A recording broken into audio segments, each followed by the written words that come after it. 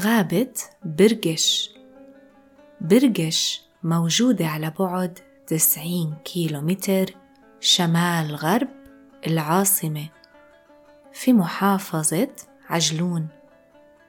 بيجذب طقس المنطقة المعتدل والغطاء الأخضر الكثيف الزوار الأردنيين عشان المناظر الحلوة والهواء النظيف.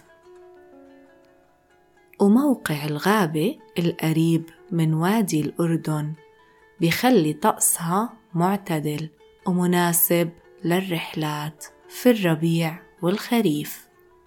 إحنا بالعادة منزور منطقة الغابات في أواخر شهر 3 أو في شهر 10، لأنه في الصيف ممكن إنها تكون معجوقة بالعيلات وبيكون جوها كتير شوب، وفي كتير مسارات مشي تاخدوها.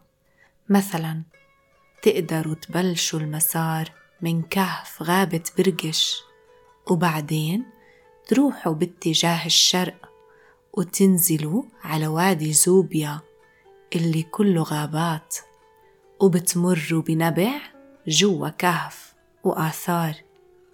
وبتقدروا كمان تمشوا لآثار قبلة وتشوفوا بقايا البيوت والكهوف. منحب نمشي على طول الطريق لقرية راسون جنب بساتين الزيتون ونطلع لقمم التلال المنحدرة، وفي كتير مرشدين محليين تقدروا إنكم تمشوا معهم وبيقدموا لكم أكل تقليدي جوا بيوت العيلات المحلية. وهذا بيخلي الهايكينج ببرقش مميز كتير، لأنك تلتقي وبتحكي مع السكان المحليين.